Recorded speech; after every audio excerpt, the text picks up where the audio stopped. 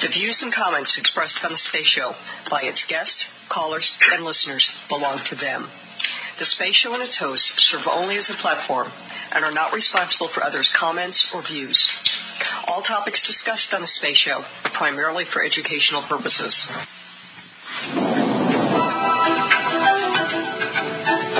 We choose to go to the moon in this decade and do the other thing.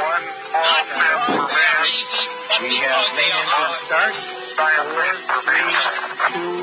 2, 1. It's the Space Show with Dr. David Livingston. Broadcasting to 7 continents, consistently bringing you quality news and interviews with the best and brightest minds in the new space economy. Here is the founder and host of the Space Show, the man who best articulates the vision of space commercial enterprise, Dr. David Livingston. Good evening, listeners. Welcome to the Tuesday evening Space Show program. It is Tuesday evening West Coast time, of course, and I'm your host for the evening, David Livingston. Thank you so much for tuning in. I have a few announcements to make. So, first of all, we're doing a 60-minute format program. So if you do want to talk to our guest, who I will introduce in a minute, or send her email, please do it while we're still broadcasting. That always helps. And our toll-free number is 866-687-7223. And the email address, if you prefer using email, is drspace, D-R-S-P-A-C-E, @thespaceshow.com. So the first announcement is, you may notice that I mentioned that our guest is a woman, and you might be expecting Dr. Carlos Decchia to be your guest. Well, as I understand it, he came down with COVID or some related illness and was unable to be with us. So we are very, very fortunate to have, let me see if I get it right, because listeners, you know, sometimes my foreign language is not the greatest. Agnieszka Pilat is with us, and she is an award-winning artist whose works can be found in public and private collections in the U.S., Europe, and Asia. She is born in Poland, and she studied painting and illustration at the Academy of Art University in San Francisco, an institution I know very well, having lived in the Bay Area for around 50 years. She is bi-coastal and goes back and forth between both coasts, but has a studio in New York City. She exhibits in quite a few museums, and all of this is on her bio, which I really urge you to read, and it's on our website. But her career and work, in addition to being covered by all of the magazines and journals and publications that you are familiar with, has started to explore the philosophical underpinnings of modern technology, and it involves series which include SpaceX, Boston Dynamics, and Waymo. And in just a minute, we're going to ask her about that. But first, don't forget, if you want to receive our newsletter, send me an email so I can put you on the list. It goes out at 6 a.m. Monday morning, West Coast time. And everything we do is archived, so you can get it off of our website. You can download it. You can listen live, or you can take it from any podcast server you want.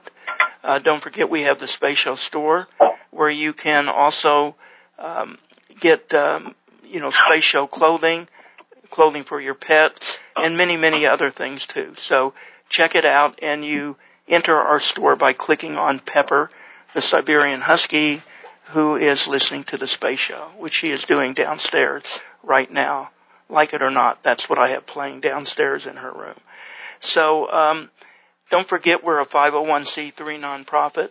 Our parent is ONE, O-N-E, GiantLeapFoundation.org. We are listener-supported radio, meaning those of you listening and participating tonight, you donate and support us. As a nonprofit, you do get a tax deduction for your gift. And we are a Nevada nonprofit as well. And, we need your support. And I don't know how to be more blunt about it. There is a PayPal button in the upper right corner of our homepage, thespaceshow.com. PayPal is the easiest way to support us. But if you want to make a check out and mail it, the check must be made to our parent, One Giant Leap Foundation, and that is a rule by Chase Bank. They don't accept checks made to the Space Show, so keep that in mind.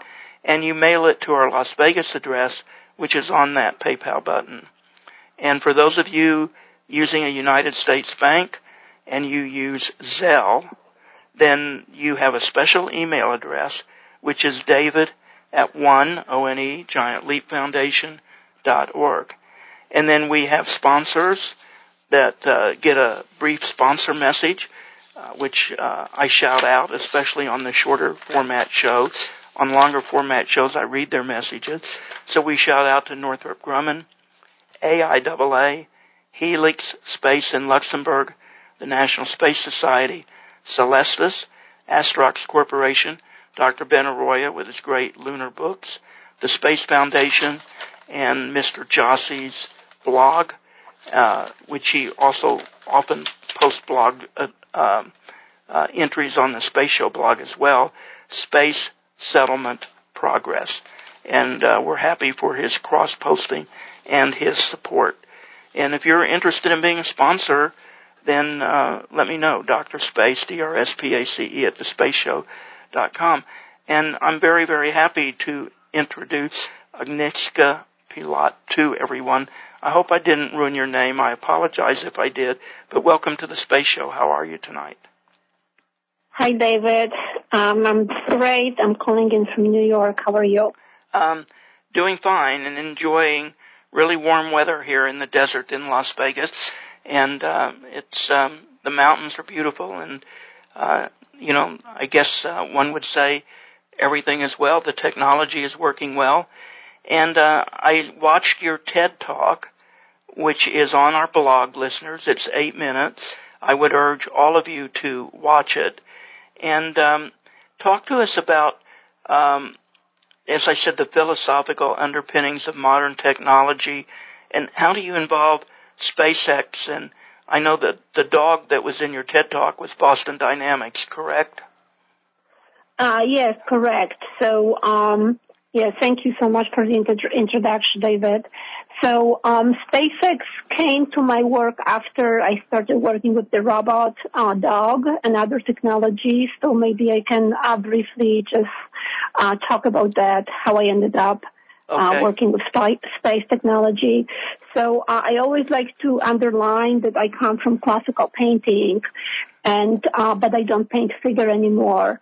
And the main reason is that the philosophy behind my work is that technology, machine, and more so artificial intelligence is where the power is concentrated more and more today. And I would say that the robots, especially Spot, they are the celebrities of today. For someone like me who comes from classical painting, and not just painting, but actually portraiture always reflected power in society. So you don't even need to know history or be interested in art. But if you go to a museum, you look whose portrait was painted in an era, you will know this is where the power is being held. These were the power brokers. And today, of course, especially in America, power more and more concentrated with the machine. So that's how I stopped painting portraits of human beings, and I started painting portraits of machines, thinking that machine is my Marilyn Monroe. If I was Andy Warhol, I would be painting portrait of Merlin. I think Andy would also be painting machines. So that's kind of the preamble to my work. Okay, so one of the technologies mentioned is Waymo. So for listeners who may not know, and I know because I saw them driving all over San Francisco, they're the self-driving cars that are being tested in traffic in different cities around the United States. There are other self-driving cars too, but they're one of them, and they always have their name, really big letters on the car, so you can see them, and you know they're self-driving. So how do you work? So I saw your TED Talk, so I saw how you work the dog in with art. How do you work Waymo? I guess you're working the self-driving cars as machines into your work. Is that correct? So the story with Waymo is sort of very interesting. I came to Google to actually deliver a talk about my work, about working with technology, and then the CEO of Waymo, who was then John Kravchuk, John just were very delighted with how I portrayed technology in my work, and he came and he asked me, would you want to paint a portrait of my technology? And that's how I first saw LiDARs. I painted the LiDAR technology. I'm not a software artist. I really like to work with physical objects. That's why also space technology and rockets, they're like a real fetish to me. So John came and asked me to paint a portrait of Waymo, and it became actually, I couldn't finish the portrait, and the reason was that this was the first time I was painting new, modern, cutting-edge technology. And the problem was that every painting I painted before that, they were portraits of old machines. So when you think about old machines, the parallel would be old people. When you think about good portraiture, Rembrandt, there was a reason why Rembrandt was not painting babies. He was painting old people because they had essence, they had history. There was something to catch on there. So my old machines kind of followed the tradition in the art, but Waymo was a new technology.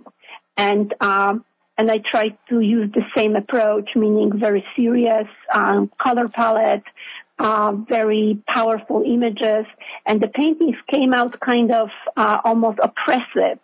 And I think it kind of symbolizes actually my failure symbolizes also what happens if we look at technology in a too serious way, meaning we expect it to be perfect and very powerful with these new technologies, and that's what the fear society right now is.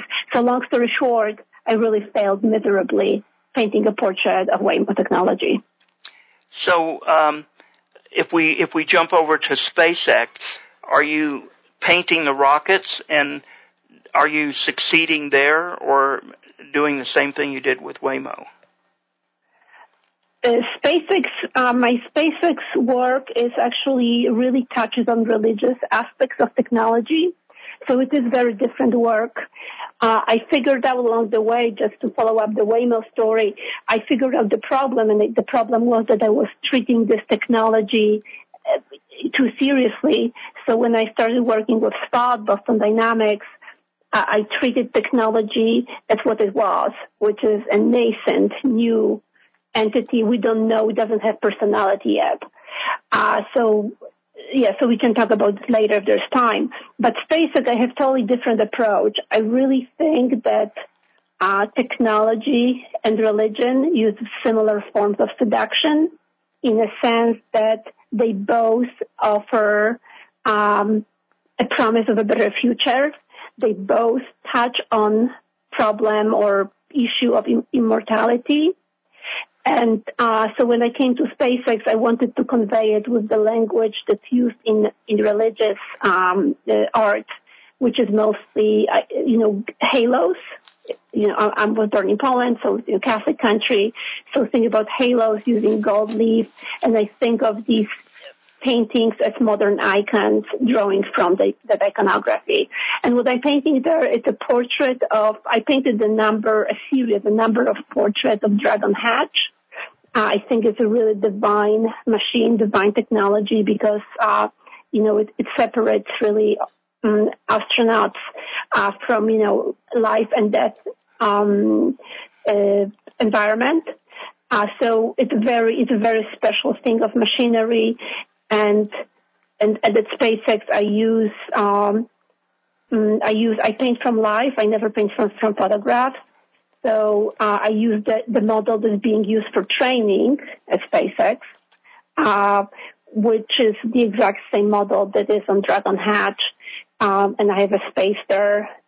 No pun intended. I have a spot there at SpaceX, and that's what I've been doing last year. real quickly, you have a note from listener Todd in San Diego, and he says, do you have a website where we can see some of your work and what you're talking about and talk to you about it as we're listening to you? Sure. The best way actually to see what I'm doing is to go to my Instagram, which is my name.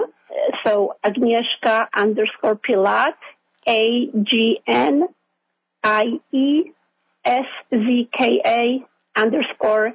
_PILAT. And I think Instagram is the best way to see my work. My website, it's pretty spelled and there's not much there.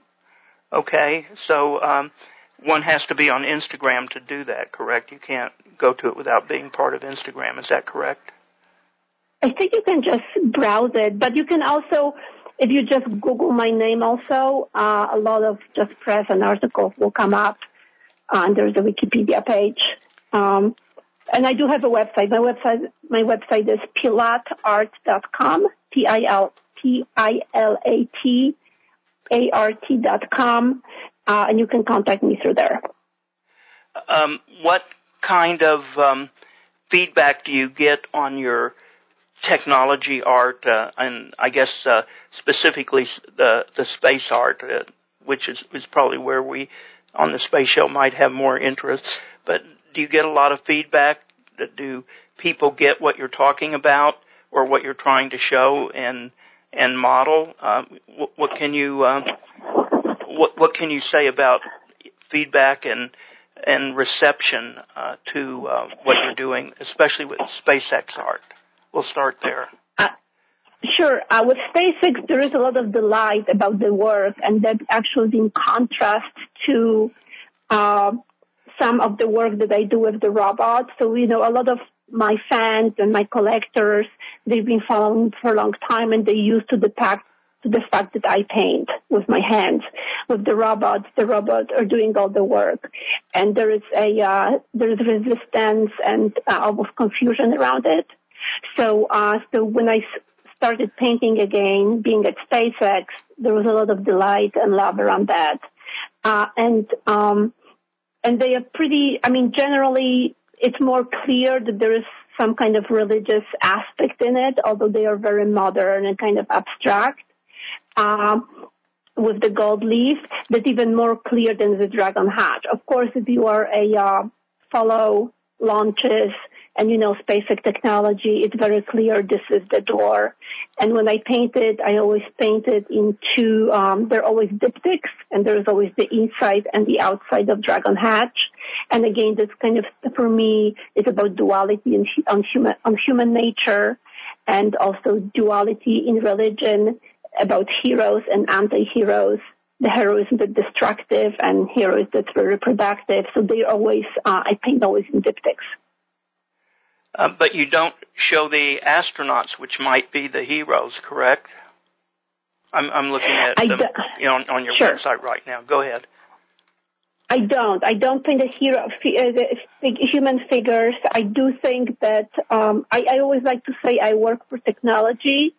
So, and I think technology is humanity's child in a sense. That's our legacy, and that's really, technology shows the ingenuity of human mind and, collective mind, what we came to, from crawling from the mud first, that we are in this position. So I do think in that sense, it's for me more exciting to say that I work for the machine, that machine is my patron, and I never put humans in my work. So I don't. You have another email from Linda, and Linda's in Chicago, and she says, I watched your TED Talk, and if I heard it right, and if I'm not imagining something, it's as if you had a relationship with the dog. Do you have relationships with the robots or with the Dragon Hatch? Is that part of what you're doing? I am definitely very emotionally attached to them. In TED, if Linda heard my TED Talk, I do talk about my childhood and growing up in Eastern Europe and how technology always brought hope to us. And of course, back then, it's an interesting context because there was the race to space between Russia, which we were occupied by, and United States. And I'll tell you, we all were rooting for America to be really first in that contest. So for me, machines always and technology always brought hope to me.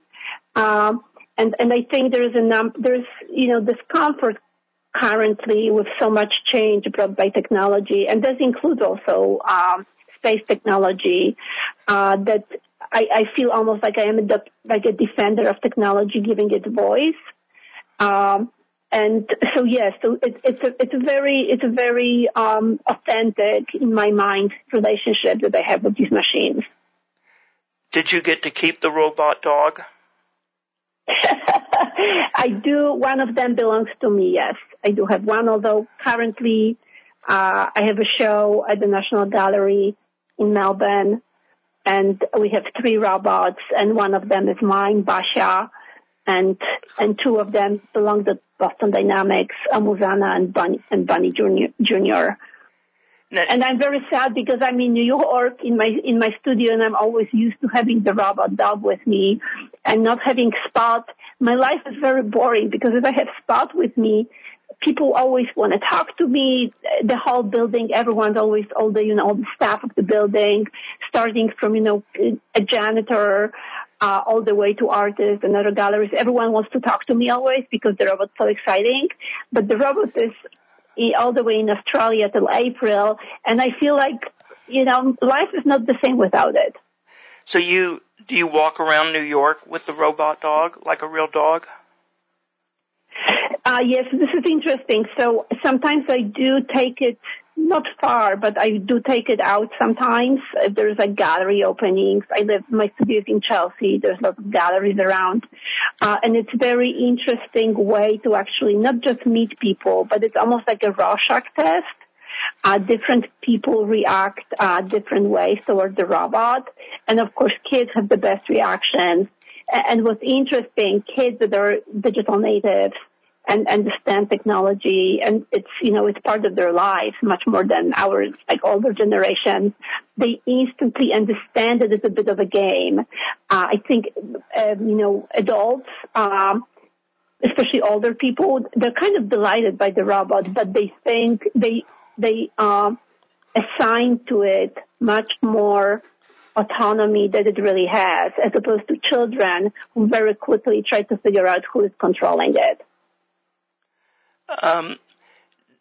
Did you get feedback from SpaceX with your art and looking at technology and religion? I'd be curious to know what that feedback was. Well, I'm painting at SpaceX, so they're right there, so they know what I'm doing. My relationship, of course, is there is only I can't disclose a lot about that relationship, but I'm right there. And SpaceX is not unique to companies in the sense that it's actually always engineers who are the most excited, because I find that engineers, again, SpaceX and other tech companies, they really crave moral validation and just validation, kind of cultural validation for what they are doing. They're head down working so hard all the time. But as human beings, we all, we don't live for bread alone. So again, they're geeky, they're super cool, they're super smart. But, they look beyond just, pounding stuff on the computer. There's a mission, and SpaceX, it's exciting to be there because, the culture of the company around really believing and an effort to to eventually do a Mars mission. It's really palatable, the excitement, and so it's a great privilege to be there and get a sense of it. So I have another email, and this is Carl in Los Angeles. And he says, while you've been talking, I've been looking under the name you gave us for the website, and I found a picture of you with agility robotics, which you haven't talked about. I don't quite know what that is. It looks like it's the upper part of maybe a human type of robot. But talk about agility robotics and your art. I think that would be different than the dog. Is that correct? Sure. So agility robotics, like Boston Dynamics, they are general purpose robots. So in that sense, they are similar. But Boston Dynamics is a quadruped, so has 4 legs. So it's a robot dog. Agility is bipedal. So it's sometimes the term is used humanoid. Generally, from my experience, roboticists don't like the term as much as just bipedal. Because it doesn't project, human features. So Agility, it's a wonderful company. Their main, I first saw the robot on the internet, and I found the introduction, and I went there to their in Oregon near Eugene, and so I did some paintings with digit also as a medium to use my work. It's a different, it's different. Working with agility is very different. I think what's interesting if people have time to look on the internet, the first version I worked with the robot was very different than the new one. The first version did not have a head. There was just a lidar on top of it. And the reason was, that when they were building the robot, everything, was to make sure it operates properly in real world. And that's why I love robotics and rockets too and space technology. Unlike software, especially now with AI and deep fakes and, hallucinations, in robotics, there can be no hallucinations. Either works or it doesn't. So I was explained by the CTO how he told me how they built the robot. Every single part was built to allow it to walk, to augment it to walk. And for example, head, of course, and we know this from us as human beings, that head is a liability. It's heavy. It causes problems with balance. Unlike arms, for example, that were at first added to the robot, actually mostly for balance. So when you think about the cheetah cat running and using the tail to, for balance, the same thing was with the bipedals, that they use arms not primarily to pick up things. And of course, that's also important, but also without arms, the balance would be very hard to achieve. Listeners, there's lots of time for you to call us if you would like to call rather than using email. So again, the toll-free number is 1-866-687-7223, and email is drspace@thespaceshow.com.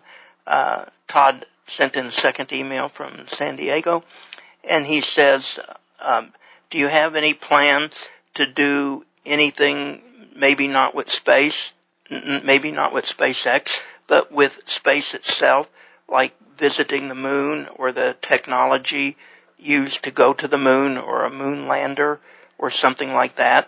Do you see yourself doing some kind of art and technology with the destination actually being in space? Well, that would be wonderful. And I know Charles Simonyi at some point had 5 tickets, but I think they're all used up. They're only like $50 million a ticket, right?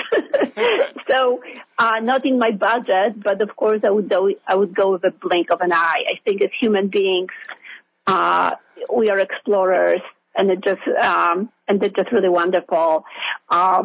Actually, a similar tangential story to this. Actually, I don't remember. Last year there was a tragedy with OceanGate with the capsule. Right. Yes.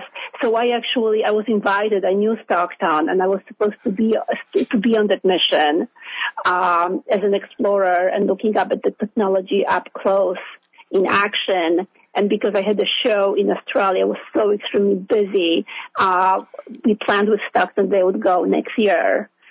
So I guess I'm glad I didn't go. But I do think that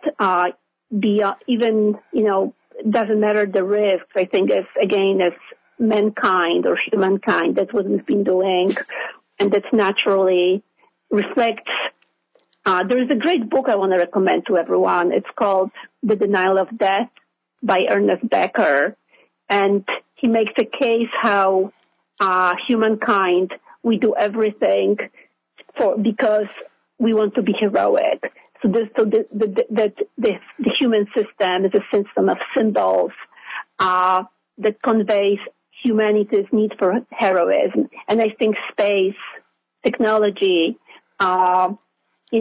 conveys that better than anything else, that to kind of heal and come to terms with our anxiety about death and about our smallness in the universe, we create a hero system, and we want to participate in something of lasting value. And of course, space mission is just that for humanity. So that's why, again, space technology is so dear to my heart. Christina is in Salt Lake City, and she says you mentioned earlier on that you grew up in a Catholic country. So when you talk about space having a duality with technology and religion, is religion defined by you as the Catholic religion or something comparable, or is religion something outside of an organized religious concept with God at the center of that? Can you clarify a little bit of how you see religion and how that works in your art? Is it the Catholic religion you grew up with? Sure, yes. So I grew up in monotheistic system with one God. I think as an adult, I grew beyond that in the sense that I think,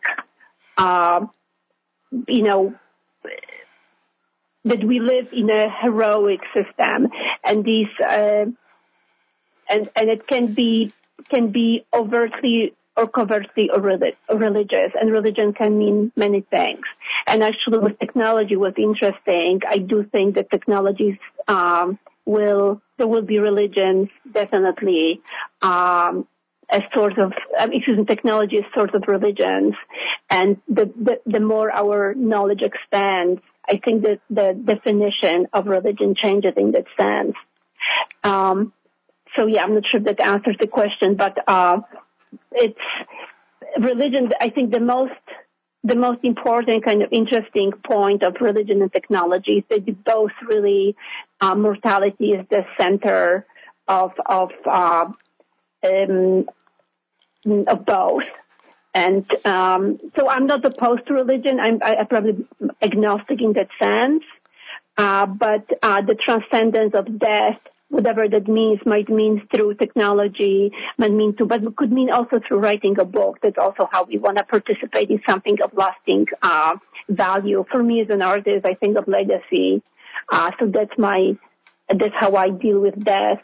I think people who are might be more religious in a traditional sense, that also I think gives them comfort how to deal with death. So in that sense, they're very similar to me.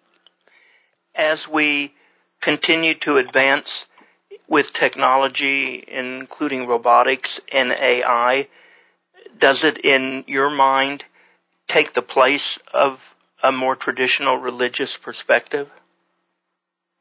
Well, this is very interesting. As humanity, we built temples, and more than temples, cathedrals, to what we believe in and what's most important. And so, of course, traditionally, cathedral is a religious institution, but I think cathedral can have many different meanings. So I like to laugh that I'm from Eastern Europe, and we're very nouveau riche, and we always wanted to have access to capital, to free market economy. So in Poland used to be very religious, but now I would say the cathedral in Poland is a shopping mall. That's where everyone goes. That's where you get your value. That's very important. I think in America, at some point, I cannot but not think that Apple Store in New York, that was a cathedral for a second. That was like the most kind of divine venerated space that people would go and get this sense of worth from having an iPhone, from having a phone. In the future, I do think that probably space exploration will be the next cathedral in that sense, and this is where the resources are going to go. So religion. I think religion in a traditional sense, for some people, is more important than ever. For others, it probably, doesn't work defined as it used to be. And again, because of science, how we look at different things, the divine or the mysticism means something different today. Rob in Tucson, Arizona has an interesting question. And Rob says the great masters in art painted cathedrals and many, many different religious objects, including religious people. The number of paintings and the number of objects that took over religious overtones is probably beyond what we can count. So I'm curious as to your picking other tech objects, space included, that you might convey the same kind of religious overtones that you did with the SpaceX picture.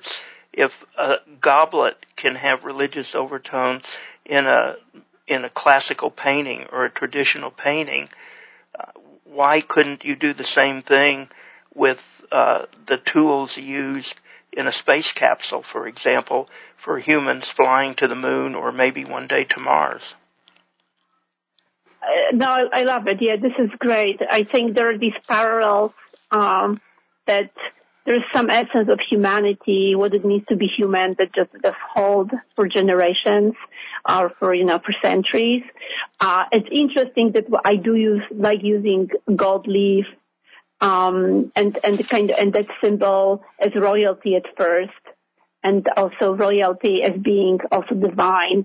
That actually held for it's still like the most precious metal that we use to indicate wealth and so on.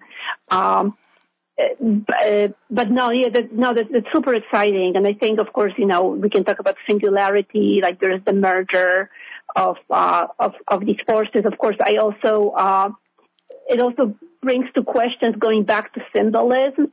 I think society, we all, we operate within symbols, and sometimes the symbols, again, another great book, Simulacra by Robert Yard, talking about how, the whole society operates within systems, symbols, and it's a very complex symbol, and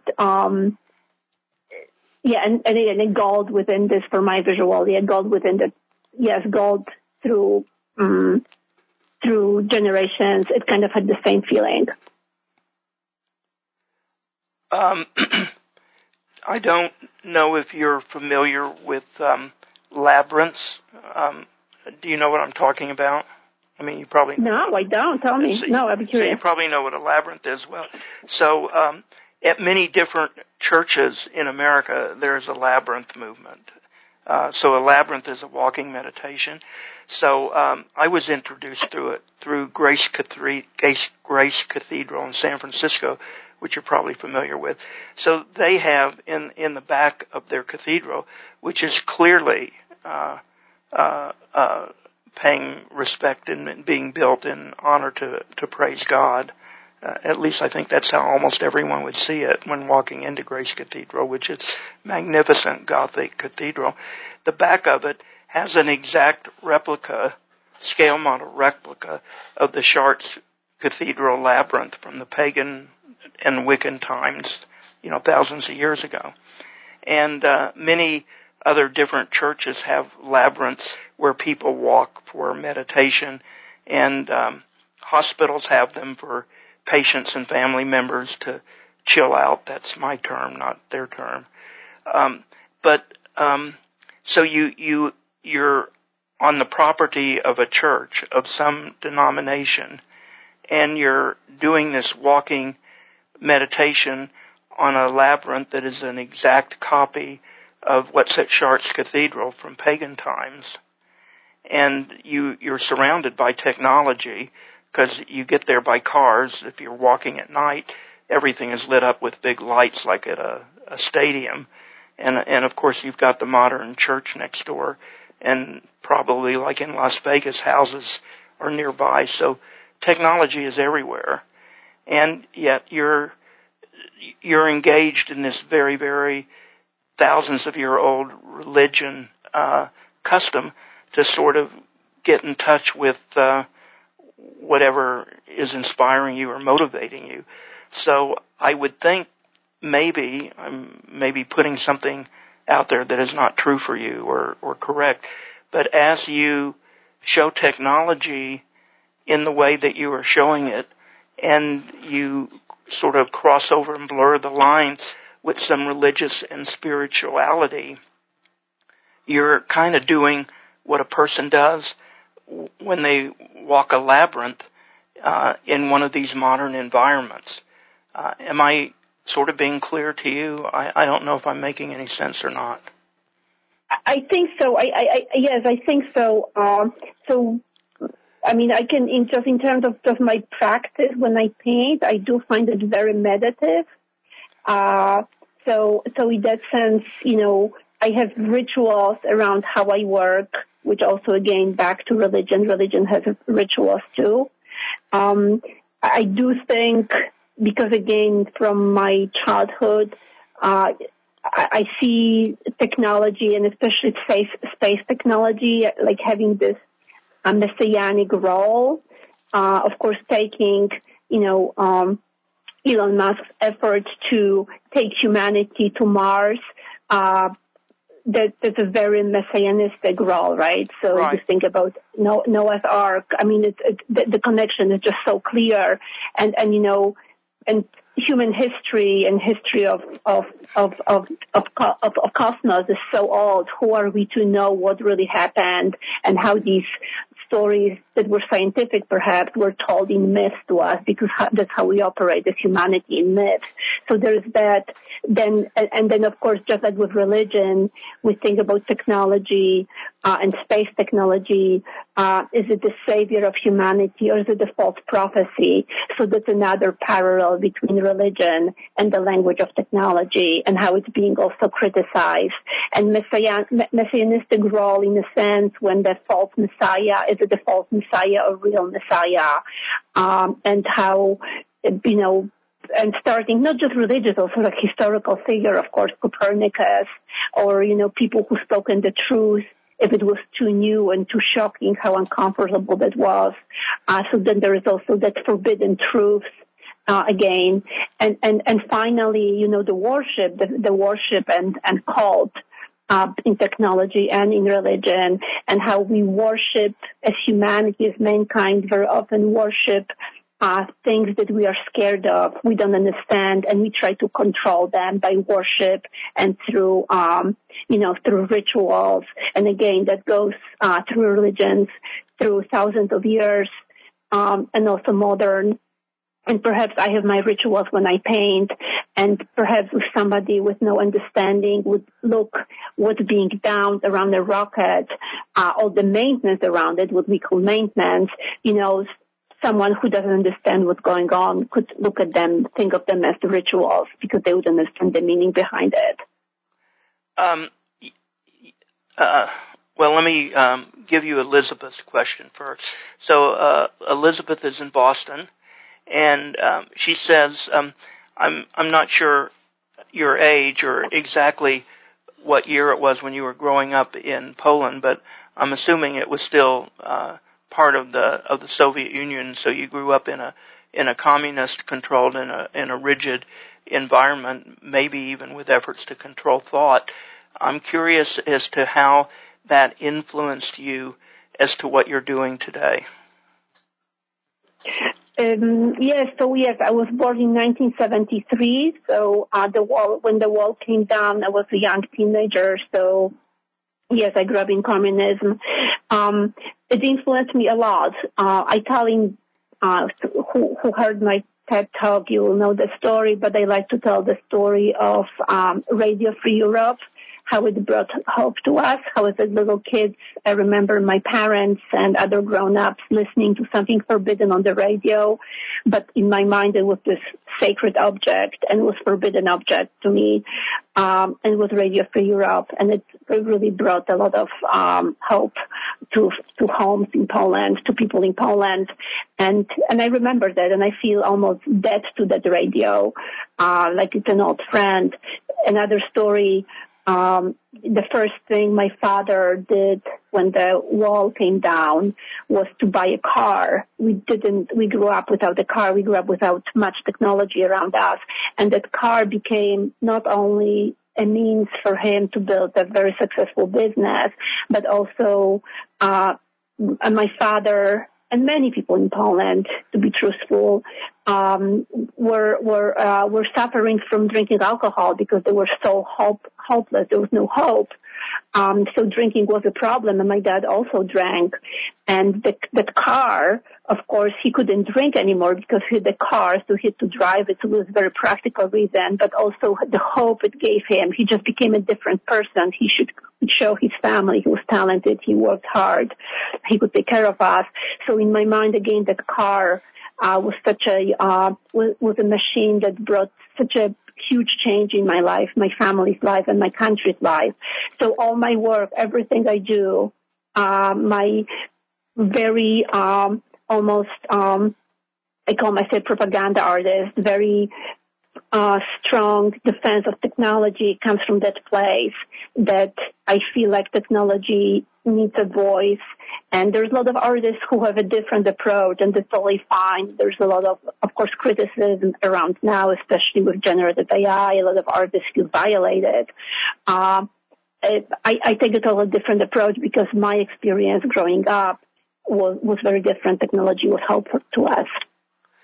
So because of your growing up environment, you see technology as opening doors and opportunity and not resulting in something bad and controlling, just the opposite of what technology gave you when it came to you in Poland, because you had the opposite before you were able to have technology.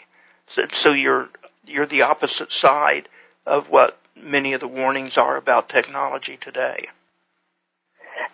Yes, that is correct. I think that technology, again, we're not unique. We have a bias that we think this is a unique time. We're not that unique. Technology generally causes big disruptions, and there are moments of disruptions. Industrial revolution, of course, was that. So there's a discomfort, that I understand the discomfort towards very fast changes and, shifts in economy, and that can hurt. But this is not first time. In odd way, and we kind of saw this in the beginning, especially in the beginning of war in Ukraine, how Russia did not keep up their technology. Things were stolen, the maintenance was not being done. So in a sense, for me, I think technology in the long run, when there is no free mind to maintain it, technology will eventually die and will follow, because technology really requires the freedom of human mind to run it, to innovate, to operate it. Absolutely. So, listeners, you can still call us. There is time. 866-687-7223. I have a note from Harry, and Harry's in Dallas, Texas, and he says, I have a suggestion for you. My suggestion would be maybe seen as a little bit unusual, but I think it would be great if you became a presenter at a significantly large space conference where you could show some of your art, your technical art, in the exhibit hall, but actually make a presentation to one of the tracks or to the major audience as a keynote speaker on what you've been talking about with technology and space and religion and how you see things here on the Space Show. There's a huge conference with about 1,200 people coming up in Los Angeles at the end of May by the National Space Society. David is very well connected to the National Space Society. If you wanted to look into it, I'm sure he could send you information and connect you to the people if you don't already know them, where such a presentation might be possible. I know this would be a very unusual presentation for you because it wouldn't be like a traditional art showing, but I think it would be a really great presentation for a space conference. Any comments? That's very kind of you. Thank you. This is, TED was also not really an art venue, and I've presented at venues that are not necessarily art venues. It's interesting what you're saying because of my background, I'm an unusual artist because I'm a very techie artist, but a lot of tech artists kind of asks more questions about technology and they're more critical and just inquiring. And I come from a place like really very, like I said, the propaganda artist, voice for technology. I'm an artist, but it really all comes from a moral conviction. The technologies, that's what we do as humanity. Again, this is the biggest proof of human ingenuity. And also, but beyond that, again, it's for humanity, this is a way to deal with our anxieties as human beings. We are the smartest animal on the planet, and we're trying to understand our purpose, moral implications of being heroes. So I use art as a language, but I'm always that kid from Eastern Europe, from Poland, growing up in communism, who just wants to give the voice to technology. That was just a wonderful friend to me. But thank you for the suggestion. David, hook me up. You have a caller as we are approaching the end of our hour. Good evening, caller. Who are you and where are you? Thank you for your call. This is Marshall, and your comment about maintenance of equipment in a communist state hit me as very, very interesting because one of the things I always noted was the lack of leading-edge ingenuity and, new thought and different thought.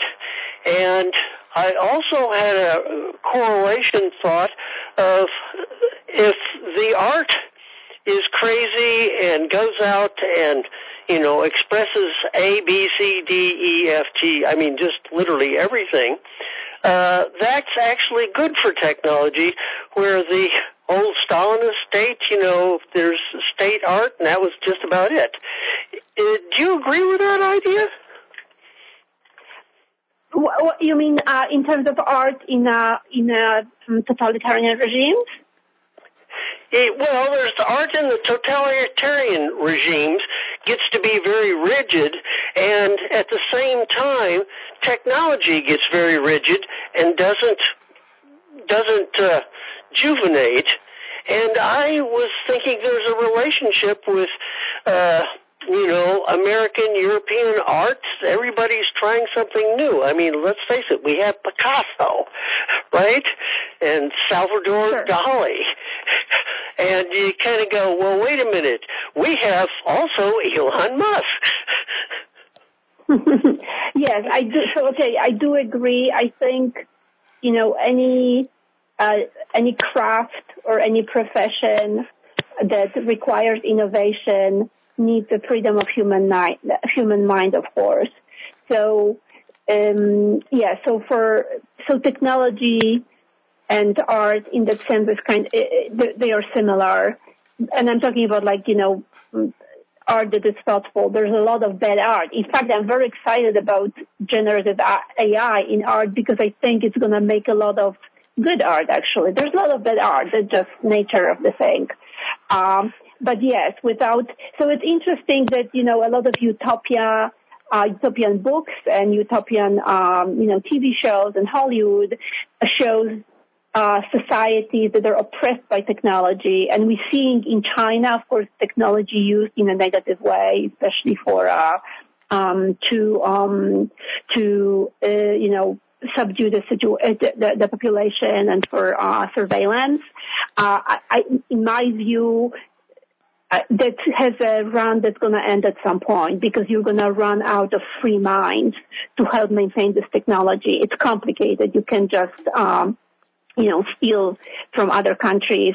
It will eventually, the free ride is going to end if there is no room for free minds. Yeah, I could go on for several hours on mathematical corollaries and economics, but I think you're right on target. Thank you very much. Marshall? Thank you. Marshall, I'm curious, in your engineering designs and engineering work that you did, or even in your agricultural work with technology, did you ever consider you were doing art or see art or think art? My definition of art is very strange because one of the most beautiful pieces of work I ever did, nobody can see. It's all boiled down into binary, zeros and ones in a computer, and the computer crunches out mathematical answers. That to me is beautiful, but you can't sell that to a housewife because they have no concept of what you've done. Okay. Marshall, thank you for your call, all right? All right, bye-bye. Bye-bye. Listeners, there's still time if you want to hurry and get a phone call in, 866-687-7223. Do you have any showings or any place in the States where people can go see your work on display or see you at an art presentation show? Do you have anything in the Bay Area coming up, for example? No, I don't, because the robots are locked up. They're in the museum, and the show had the robot up. Oh, okay. Yeah, you mentioned that earlier. Yes. Yeah. So the robots are there, and I'm trying. This last year was such a big lift with putting the exhibition together with a lot of engineering. Info was very complicated. This is a 4-month autonomous exhibition, running at the museum every day. No time off for the robots. So this year I'm kind of just hunkering down and doing work, going back to SpaceX, trying to be more inward focused. I have one more email. This will probably be the last one of the evening. Ben is in Miami, Florida, and he says, I'm curious, since you have said so much about the robot dogs, did you ever, as a kid or a young adult, own a dog? I'm wondering how you see a pet dog, an animal dog, in contrast to your robot dog, since the robot dog seems to be your pet dog now. I'm just curious if you ever had a dog and how you can compare and contrast them. I've never had a dog, and I'm sad to say that that organic dogs don't like my Basha. Basha is my Spot. So they really don't like that my Spot has no smell to them. Looks kind of like a dog, but generally what happens, when they see the robot, they start yapping and I think they're yelling to the humans, watch out, this is not the dog, watch out, it's not the dog. So they don't trust my dog. So no, I've never I haven't had a dog, but, just the robot dog. As we're coming up on the end of the hour, have we missed anything? Is there anything you wanted to say that we've forgotten or omitted or didn't even know to ask you? Because this is really a new topic for the space show. What else would you like to add, if anything, to the program tonight? I think I would add that I do think that engineers are artists. And I think engineers, and I'm just very grateful, and I think there's not enough gratitude in humanity, in our culture, to engineers who build things, and we take things for granted. And it's just not right. I think it's not right that pop icons, music or actors get so much credit for what they do, and engineers behind, closed doors, they're solving our problems. So I hope as a society we'll give more credit to engineers for making our lives so much better. Well, I think if we all had a robot dog or a real dog, I think our lives would be a lot better. But I have real Absolutely. dogs, but I think they make a big difference in people. So, and I would think the robot dog does too. This has been really delightful. I will send you information in the next day or so about the National Space Society conference, and I know other really big conferences like AIAA, and they have one in Las Vegas every October that's several thousand people big, and they have a big exhibit hall and other. So there are lots of opportunities. If you're interested in seeing about that, I can point you to some of them, but I'm sure SpaceX could do the same. So, and the Mars Society has a really big conference that they do in Phoenix each year with exhibits, which would be a great place to present. And then near you, there is another Mars conference in Washington, D.C. that is really the center of all Mars conferences and technology. And that's, if you're doing something in and around New York, that's not that far.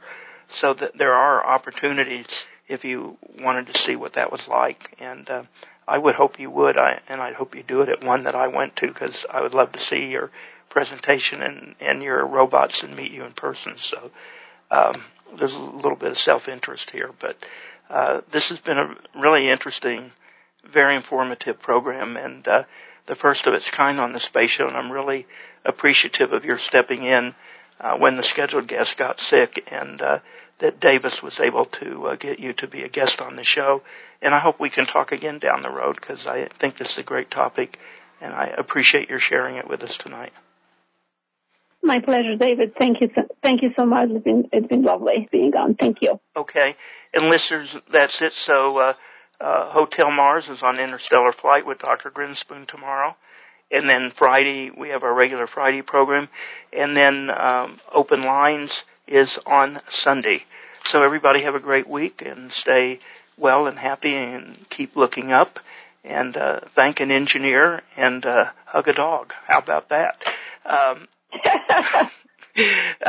On behalf of our guest tonight and all of you who emailed and Marshall's call, we thank you. As we like to say, everybody keep looking up, and good night from the Space Show. Thank you for listening.